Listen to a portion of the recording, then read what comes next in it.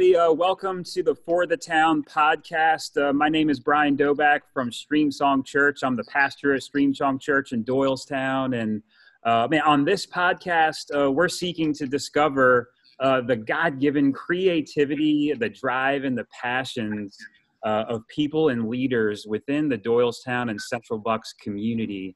And we're going to do this by interviewing local entrepreneurs, local philanthropists, educators, business leaders, people in governance, and employees of all levels, and celebrate them and highlight their particular role in the community, and also give you a path on how to connect with them. So, and at the very least, at the end of an interview, we hope that you feel like you got to know somebody. And we're creating a little bit of community here during this time. So, on the podcast today, right now, we have Jenny. Jenny, can you introduce yourself? So hi, I'm Jenny Isaacs. I am the Executive Director of Immigrant Rights Action here in Doylestown, and I live right in the borough. And I know you've got lots of questions to ask me, and I'm ready. Yeah, man. Something I enjoy learning about people is just more some personal things. Like, tell me about your family. You have a family and kids and a husband and all that. I do. I've been married for 30 years to actually the first person that I spoke to when I got out of my dad's car as an undergraduate going to college, although we did not start going out until after we graduated. We have three daughters. They are 27, 25, and 18. My youngest is one of the graduating seniors of 2020 who are going to look back on this time. That's awesome. That sounds like an awesome story about how you met your husband. I'm just curious, because I'm married. We have two daughters, ages 5 and 3, so a lot younger kids. I love talking to different husbands and wives and asking them, like, what have you learned as a wife, as a mother, over these years? And I'm taking the advice, so I'd love to know what you've learned. I always tell people that I have never once regretted delaying anything with the kids. As far as, it's a different world even than it was, because my older two are about, 10 and 8 years ahead of the youngest. And even, her life has, she came of age at a different time. But we had a relatively screen-free household, and really put off exposure to social media and all of that kind of stuff for as long as we could, and had never had a moment of regret about that. They catch up perfectly fast. And of course, I've learned, you learn many, many lessons from your children and from a life partner, if you're fortunate enough to have that environment. And I certainly feel, I learn patience every day, and patience and persistence. And I am definitely one of those people who, when I entered into marriage, I never occurred to me that my husband would become my best friend. I thought, and I now at, the age at 55, that those connections that we have of just sharing life and interests has turned out to be, he really is my best friend and collaborative partner in this project of child rearing. That's awesome. That's awesome. Where did you go to college? I went to Johns Hopkins University in Baltimore. Yeah, great. Awesome. And what did you study there? I began as an international studies major, and then wound up majoring in writing with a degree in poetry. So they had an undergraduate writing degree. I knew that I wanted to become a teacher, and that is what I did with my poetry degree. I very, very occasionally write poetry. I have 3 times in the last 10 years been the first runner-up in the Bucks County Poet Laureate competition. Wow. So, Very cool. but primarily I went from from college into teaching first English and history, and then working as as an administrator in a middle school at a Quaker institution in downtown Philadelphia. Awesome, man. Yeah, I've been to Baltimore. I've been to Johns Hopkins, and that's a great school. I was really impressed with that school when I've been there. When did you move to Doylestown? I moved to Bucks County in 2001. And my children were enrolled at a school that had relocated to Upper Black Eddy. And so we followed them from Berks, which is where we lived. And then, but we moved from Ottsville, from the more rural kind of part of Central Bucks, down to Doylestown in 2014. Okay. And so we have been here in the borough ever since. And I do have to say, we thought we would miss our country mouse existence more, but I love living in a town. I love Doylestown. Awesome. Awesome. Yeah, that's kind of that leads to the next question I like to ask people, because Doylestown is really one of the more unique, in a good way, communities that I've experienced. And I like to ask people, like, what about Doylestown do you love about Doylestown and Central Bucks? Why are you staying here? Well, in Central Bucks, I was originally drawn to that undeveloped aspect of it as we got, sort of north of Doylestown. We were in the woods. I really loved the rural aspect of it. The fact that, my children grew up outdoors. And so what's interesting to me about what I love about Doylestown is now feels kind of like the big city for me. It's such all of these accoutrements of civilization, like the library that I could walk to. And, we're fortunate enough to have an independent movie theater, all these restaurants, and the museum and so forth. And so and yet it's all on this manageable scale. Yeah. So I love that. I think it's aesthetically an extremely beautiful city too. I'm kind of a fan of architecture.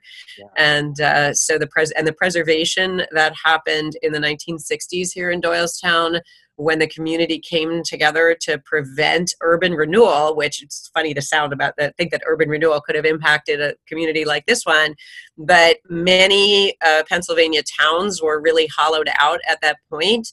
And in Doylestown, I learned shortly after I moved here that the community, the actual retailers themselves, formed together to organize, to create local loans and so forth, so that they wouldn't have to give up, move out, and allow that center portion of town to be knocked down in order to create something that looked different. And so it's preserved its charm and history in a way that is very, as you said, I mean, this is unusual. Yeah.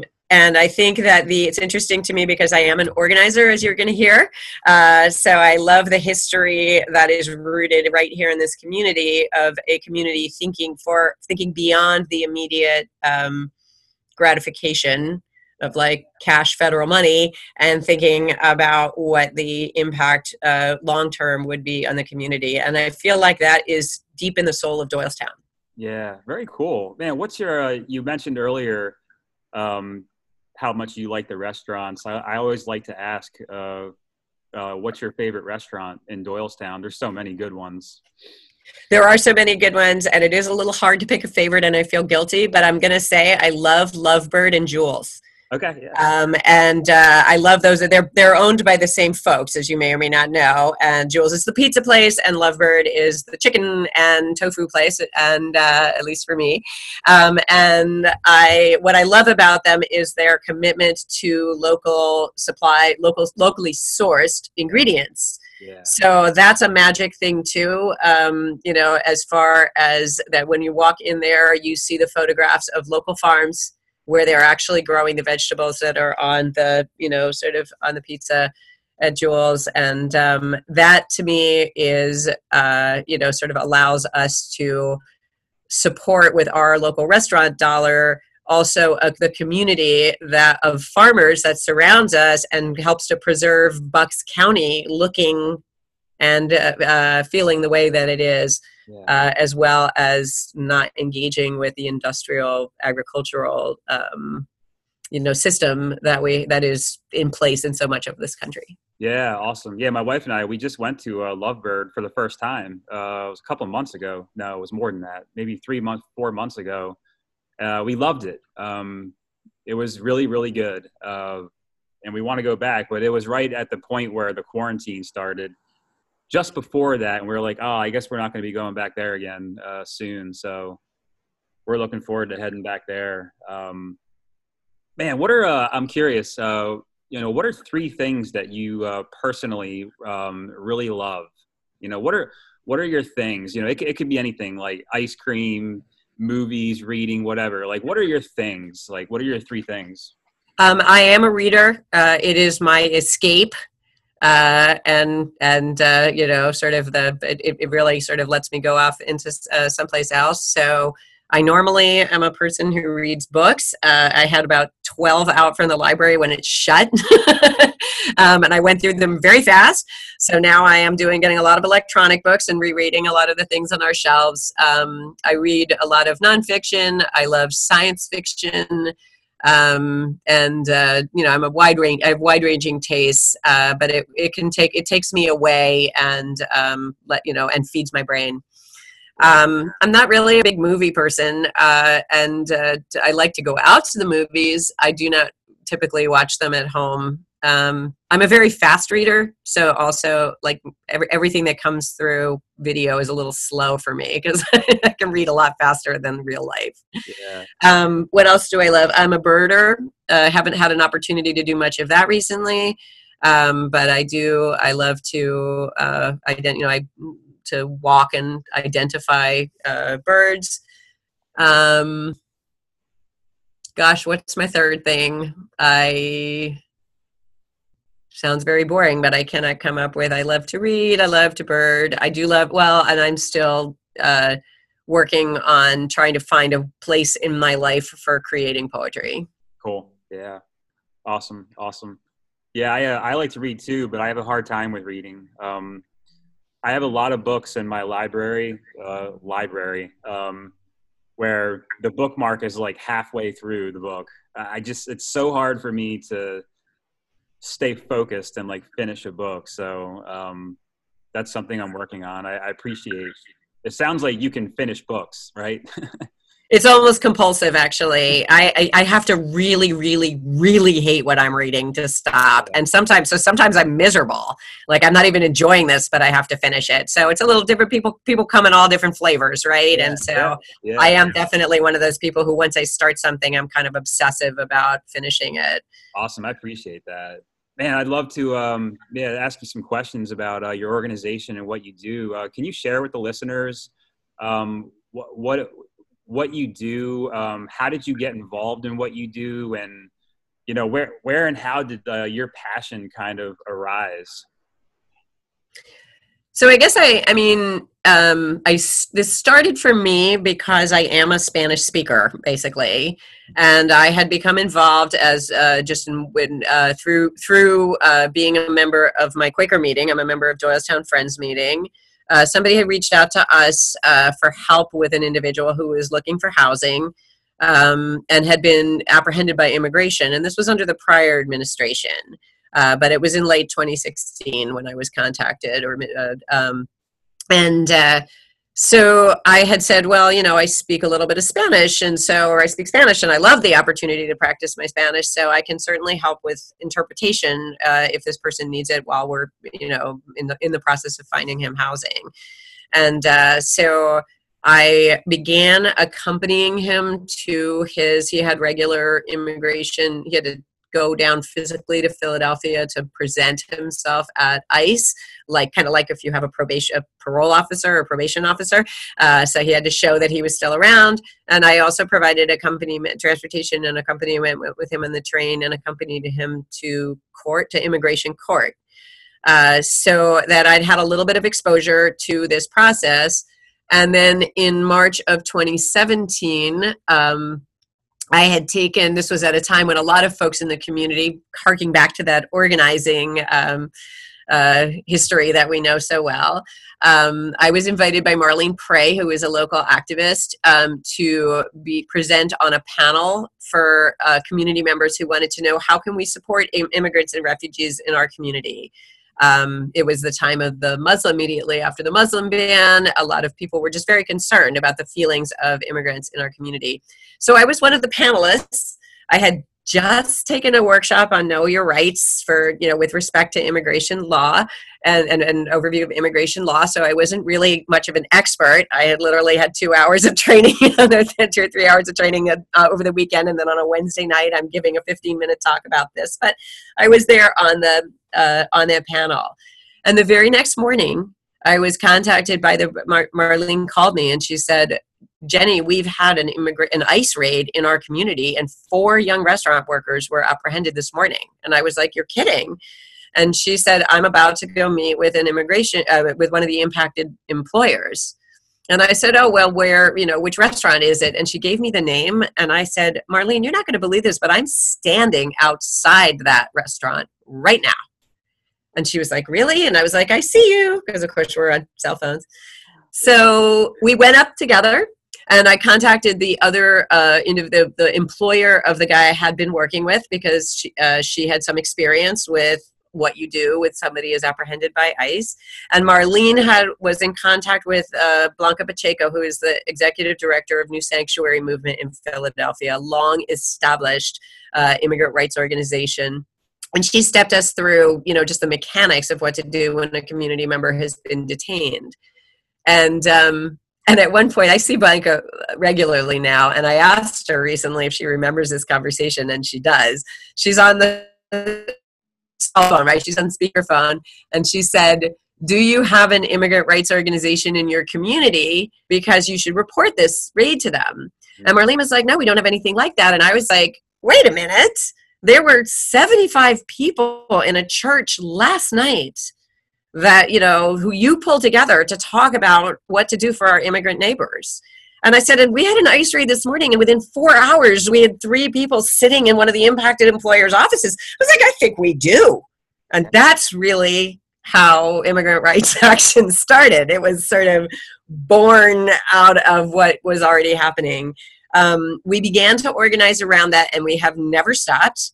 We began doing we started to to make connections in the immigrant community by visiting the restaurants in Doylestown on foot and asking if we could do back of the house Know Your Rights trainings.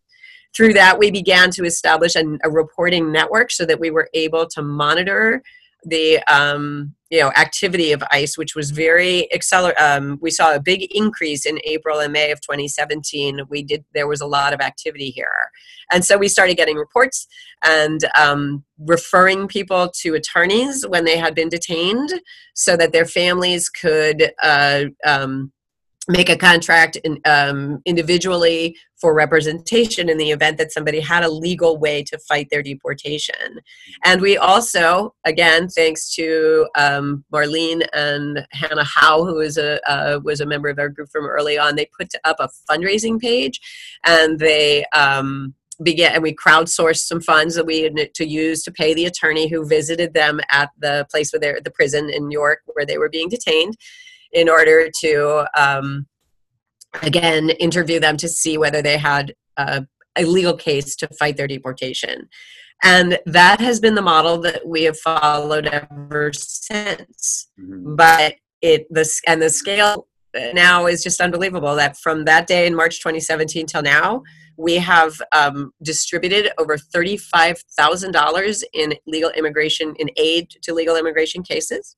Wow. That's over 75 separate cases, because we actually generally have a limit of 500 per case, which is just a drop in the bucket, but is enough to help people with deposits and so forth. So we provide financial assistance, accompaniments down to ICE, down to required supervision visits at ICE, down to immigration court. We also do work with folks who are impacted by the criminal justice system from all over the county.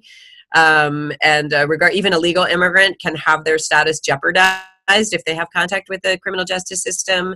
And of course, it's a project, a process to be navigated that can use an advocate.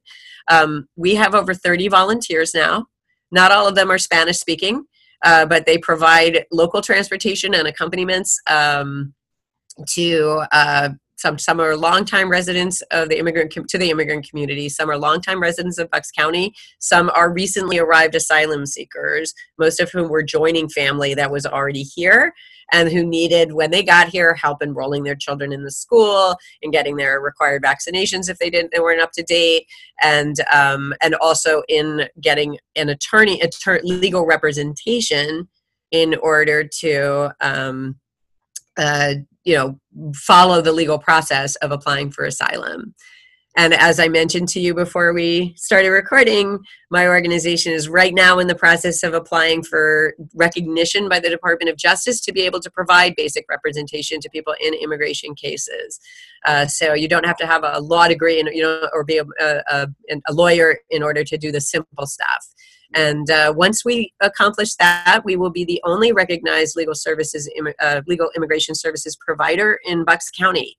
So just as with the work that we do in our group, I mean, if there had been an organization to refer to, we would have done it. But instead, we needed to develop as a group. And I put the emphasis on the we because I do function as the executive director. I am a volunteer, a full-time volunteer. We have a board and a number of hardworking, like I said, almost 30 hardworking volunteers. And we also have been over the last year working to acquire we've received grants that allowed us to hire our first part-time staff member. So our goal is to build up towards a paid staff person so that we can make sure that this service is available to immigrants in Bucks County long after the original founders have moved on. Very cool. Yeah, it sounds like, part of what you guys do is you educate that demographic on what their rights are, because from what I understand, there's a false narrative out there where illegal immigrants are not allowed to be in the States at all.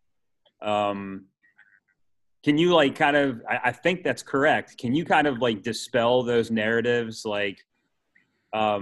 You can be in America even if you're not documented. You have rights to be in the country if you're seeking a better life. Is that right? So there's all kinds of, it's a very complicated system that I probably shouldn't go too deeply into because this all came very, like I said, it came very slowly to me and I've built that up over time. I think the biggest, there are two, probably at the heart of the misapprehensions that people often have is that there's a line, a way that somebody should be able to immigrate the right way. That, in other words, that there is a process by which somebody can establish, sort of legally gain status. And the fact of the matter is that under our current immigration laws, that actually isn't true.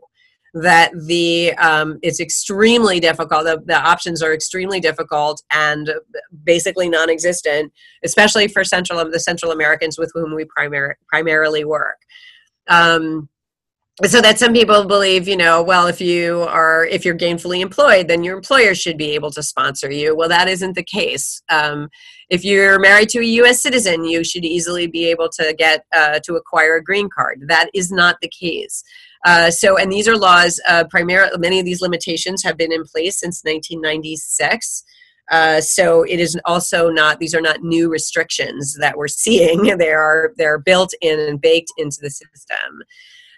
You spoke correctly when you said that all individuals here on U.S. soil have certain constitutional rights, regardless of how they got here or what their immigration status is. And many of the folks that we work with, the other issue is that they do. Sometimes people are unaware that there is potentially a path to legalization, or they could. sort of often not affirmatively but defensively, that if they are apprehended by immigration, charged with being in the country without and having unlawful presence here, that they potentially can defend successfully against that. And that is one of the things that we try to make sure, is that everybody has the opportunity, if they do have a path to regularize their status. It's not going to be easy or obvious, and it's not that they were jumping in line against, in some way that where other good law-abiding immigrants were not. But we do want to make sure that people have all the legal support that they are entitled to, and that involves putting them together with reputable immigration attorneys. Unfortunately, it is also a field where there's a lot of predation. People are desperate, they're vulnerable, and they want to hear that the answer is, yeah, sure, I can fix your status, just give me $10,000. And unfortunately, we hear again and again that people have given over a great deal of money to folks who did not represent them appropriately, or who falsely promised things that could literally not be achieved. So one of the roles that we play is to help steer people towards reputable attorneys. They may not always win, but we know they aren't going to rip anybody off. And we also, once we have our recognition as a legal immigration services provider, we can legally screen somebody for their eligibility. That is not something we can do, because it's the unauthorized practice of law. If I just do that as like a buddy, I can't just point at somebody's history and immigration history and say you qualify for this or that. But if I am an accredited representative by the Department of Justice, then I can provide that, let people know what their potential is as far as regularizing their status. That's awesome. Very good. Very good. Man, what do you love the most about your job, your work? And then what do you love the least about your work? So I love, I love working with the individuals face to face. I think this is what I love about this job, I guess, is that it's a perfect combination for me, where there's personal, individual, one-on-one connection that is meaningful. And also at the same time, I am working on systemic change to bring something into being that didn't exist before in Bucks County, that has an impact on an issue that isn't just local, but is global, national and global in scale. I am somebody who wants to be able to connect with and remedy what I see as the wrongs in the world, and this gives me the opportunity to do that. I love organizing, kind of like pulling people together, watching something like this take off, effectively kind of, bringing something into the world. Prior to this, in a previous life, so to speak, I had started a Montessori school. And in the same way, that was something that began in our houses as an informal cooperative, where we had the teacher that, and that now is a 501c3 holding nonprofit, thriving place with a daycare center, a child care license, and a school up through school up through kindergarten age in Frenchtown, New Jersey. So that was the sense this has happened to me before, where I've seen something grow from something that it was just a few people together. And again, I have to emphasize, it's just like, you cannot do this alone. So the connection with other individuals in this community who were concerned about immigration and saw the need and were willing to come together and put an incredible amount of time and support into developing this, has been, so I've appreciated that, the teamwork and community that's been built in that way as well. That's awesome. What do you love the least? What do you least like about it?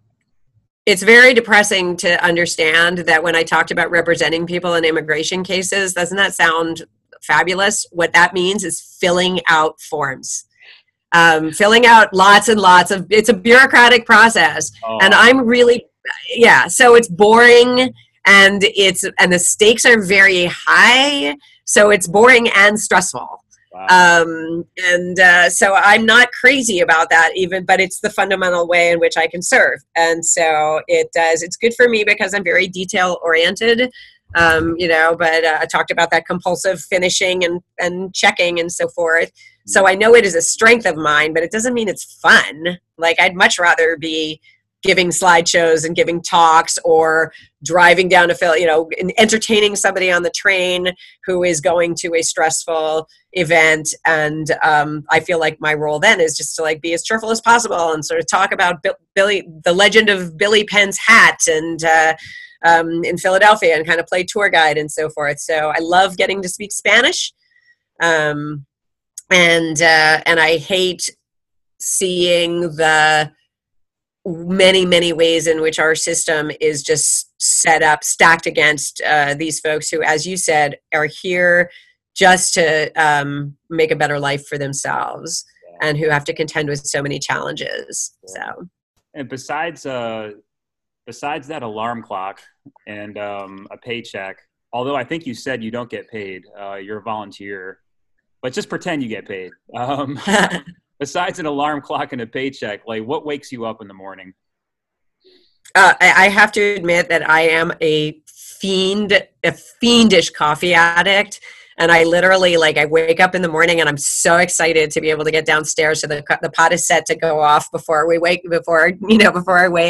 And I just I come bouncing out of bed because I can't wait for that first cup of coffee.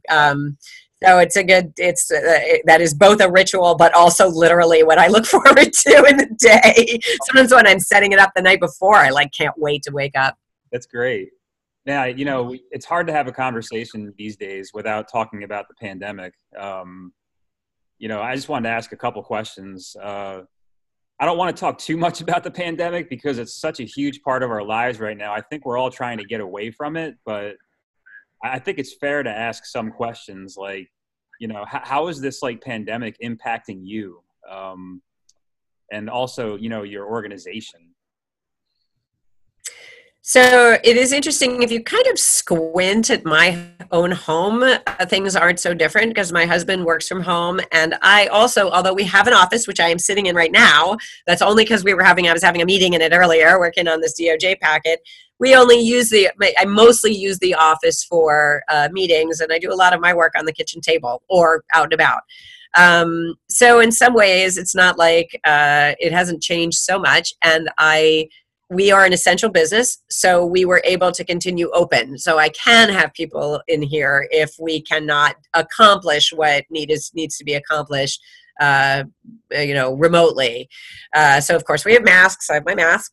And one of the things that has affected it has affected our work in terms of the lack of I have far fewer activities that people are needing transportation for. The immigration courts were closed for non-detained hearings.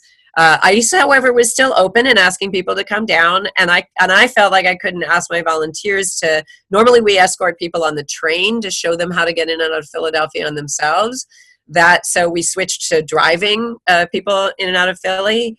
And for the most part, I've done a great deal of that. A lot of my volunteers are older or come from high-risk households, and I didn't want anybody to be, put in a position where they were at risk.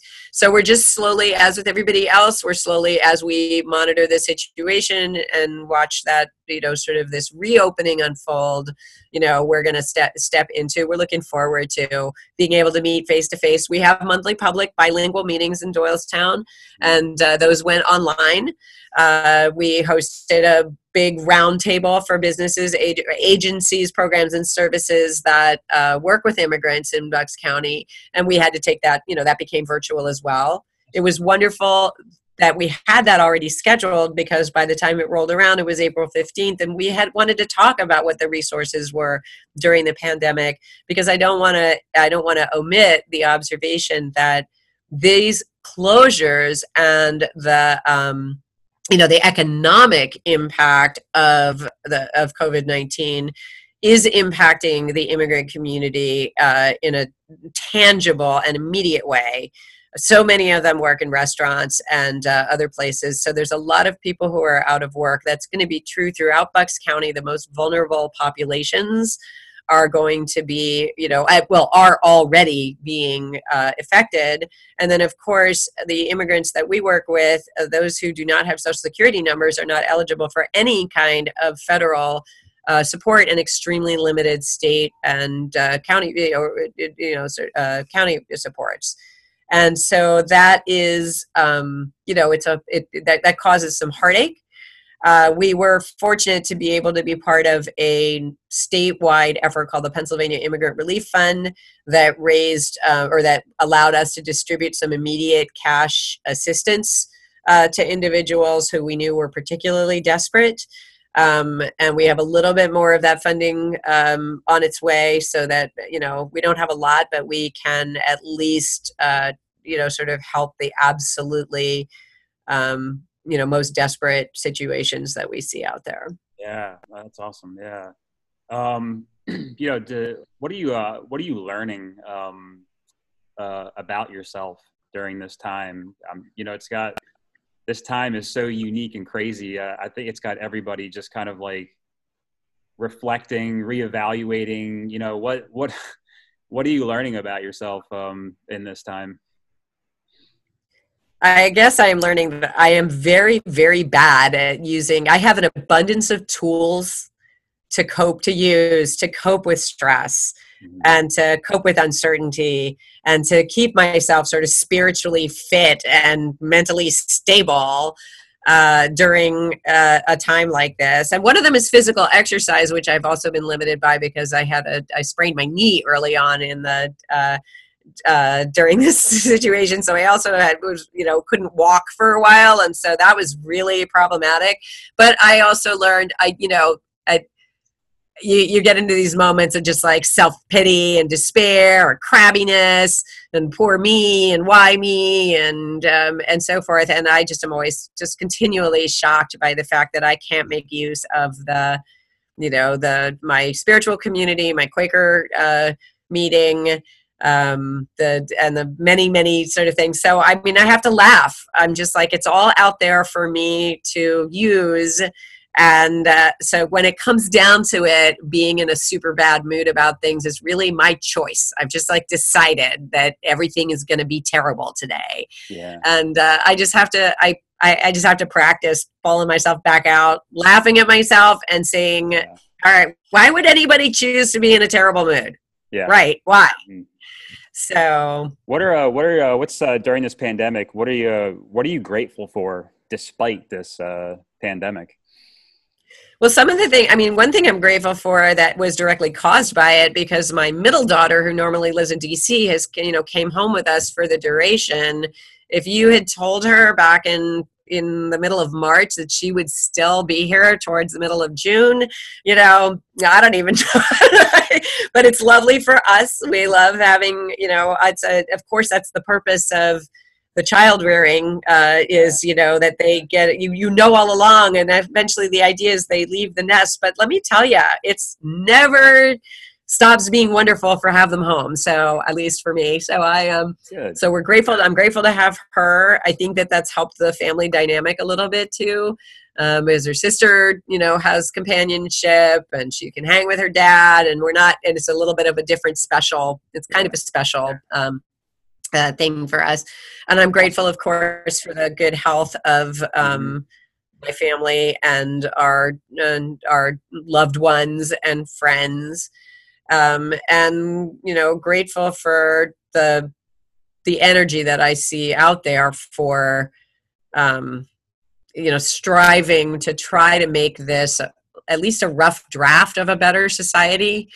It doesn't, there's been a lot of callousness and of lack of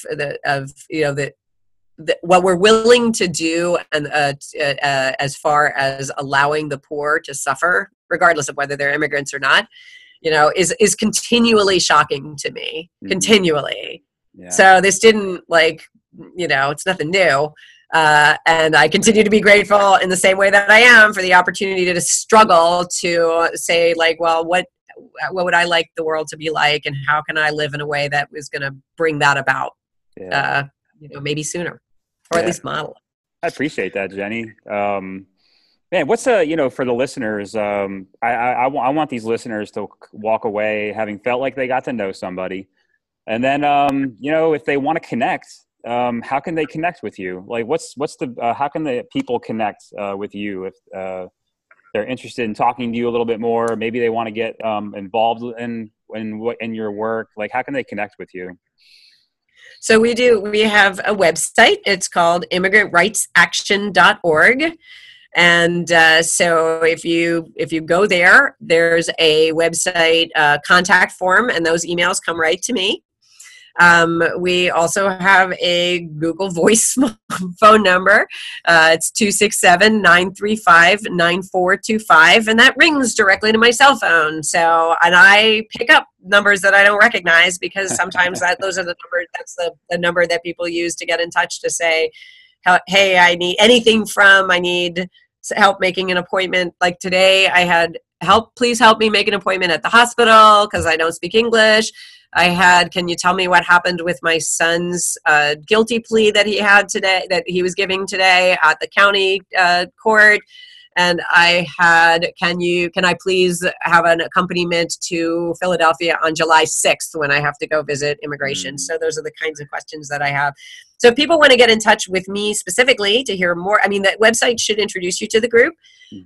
We also have, of course, we have an email list. And so I do send out emails a couple times a month that will contain invitations to our activities and sort of our virtual meetings and keep people up to date. If people are interested in volunteering, I'm delighted to sort of talk about that. People are interested in supporting us financially, that can also be done at our website. And I'm also very, very happy to come to churches or civic groups, or I've been to a number of retirement communities actually prior to this, to share more information, the history, a little bit of the story that you just heard about how we got started, some education about the immigration system in general, and sort of to go into more depth. And so I'm happy to do that. I consider that to be a part of this work, is to bring the awareness of our efforts in Bucks County to the entire, to the immigrant community and to our community of advocates and allies, and folks who want to learn more about the awesome. The situation. Yeah, appreciate the information. I think that'll be helpful for people listening. Before we close things down here, we want to be a church that prays for our community. So is there any way that we can pray for you, for your organization going forward? So I think patience and persistence are those two things that we need, and the willingness to use the tools. For me personally, thank you for adding your voice to my own daily prayer of, please, let me be willing to use these amazing gifts and the grace that has been put in front of me, which I should be celebrating at every moment. And organizationally, I think that we are at that exciting point where we're, sort of developing and standing on our own. It is my, firmest and fondest hope that our paid staff will eventually our paid staff person will take over my position. And that this will go on and have an enduring space in Bucks County's sort of ecosystem, if you will, and attending to the special needs of immigrants because they are among the most vulnerable in our midst. Yeah. And then I would say that a prayer always for those who are suffering, for those who are sick, and for those who are suffering economically. Throughout, well, not just in Bucks County, but in our state and in our country and all over the world. Yeah. Man, thank you so much, Jenny. I really appreciate you getting to know you more, hearing about and learning about your work. And man, to the listeners out there, you have her contact info. You can learn more about what they do and what Jenny's about by just going to all that information, the website. Give her a shout. And thank you so much for listening into this podcast. We hope that you are leaving this having gotten to know somebody. And you can learn about us and follow us For the Town podcast on Facebook and on Instagram, and we have a YouTube channel, so you can look for us on those mediums to continue to follow us and hear more podcasts and getting to know people in our community. That's really what this is all about, is just getting to know people. So, man, thank you so much, Jenny. I really appreciate it. And I hope to, after this quarantine, I hope we could meet face to face sometime. So thank you so Absolutely. much. Although I'll also be happy to give a Zoom presentation if that would suit your congregation's needs or be interested. But thank you. The questions were wonderful. I enjoyed this as well. Thanks a lot, Jenny. And listeners, take care and tune in for the next one. Peace.